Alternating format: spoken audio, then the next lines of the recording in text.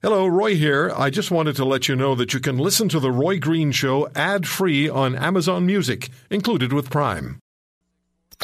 Taking on the Titans, standing up for the little guy. It's The Roy Green Show on the Chorus Radio Network.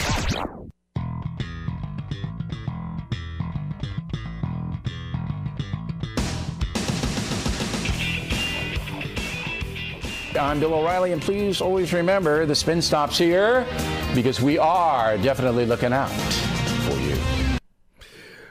There is Bill O'Reilly as he signed off his show for so many years on the Fox News channel. Dave is in Toronto. Hi, Dave. I understand something happened to your wife. Yeah, this happened about 10 years ago. My wife is a Filipina caregiver. Before I married her, she was new to Canada, and she was taking care of, she's been sexually harassed a couple of times. The first one was horrendous. It was by a very high, powerful doctor downtown, and because he was so powerful, she was thrown in jail. All of her ID was taken away from her. Your wife was?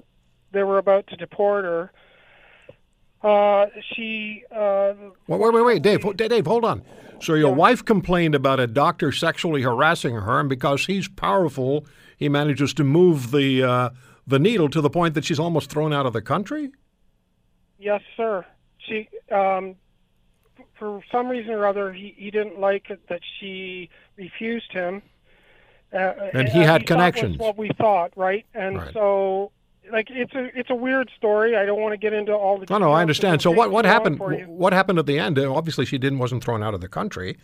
Well, unfortunately, my parents got involved and helped her, and they got her a lawyer that worked for her pro bono for a while. Okay. And he got everything kind of stayed, and then they were unable to bring the evidence forward that they were claiming. Okay, so if we can't talk about the details, and I can appreciate that, and I'll honor you on that, but then we really can't spend too much time on it, unfortunately. Sure. But so how's your wife now? Does these issues stay with her? Is she still nervous or troubled by it? It was a considerably traumatic experience for her. I think she suffered from PTSD from it for a little while. Yeah. But because of the way our community got together and helped her, she's been able to recover. But if not, she would not have been able to recover. I can guarantee you that. Yeah, no, thank you, Dave. Horrendous. Thank you for the call. I've heard that before. That one of the lasting issues is that it does have a psychological impact and an emotional impact on people for a long time. Anne is in Hamilton, and we have 60 seconds. They're yours.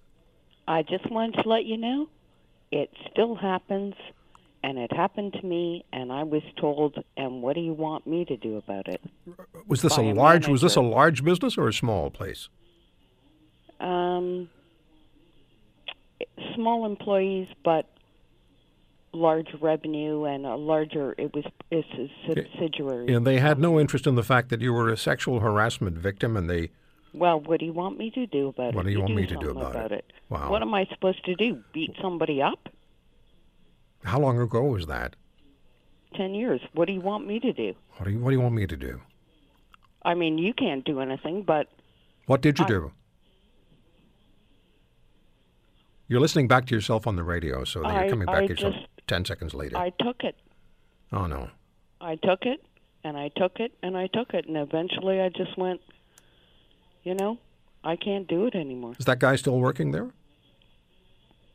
It was a client, and I don't know what he's doing. I just finally quit because... Yeah. So your employer didn't stand with you when the employer should have, and we'll hear that, I'm sure, repeatedly. We'll talk about this again another day, and thank you so much.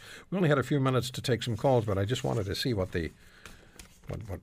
we might hear. But again, women largely ignored when they complain about sexual harassment. We'll come back with the beauties.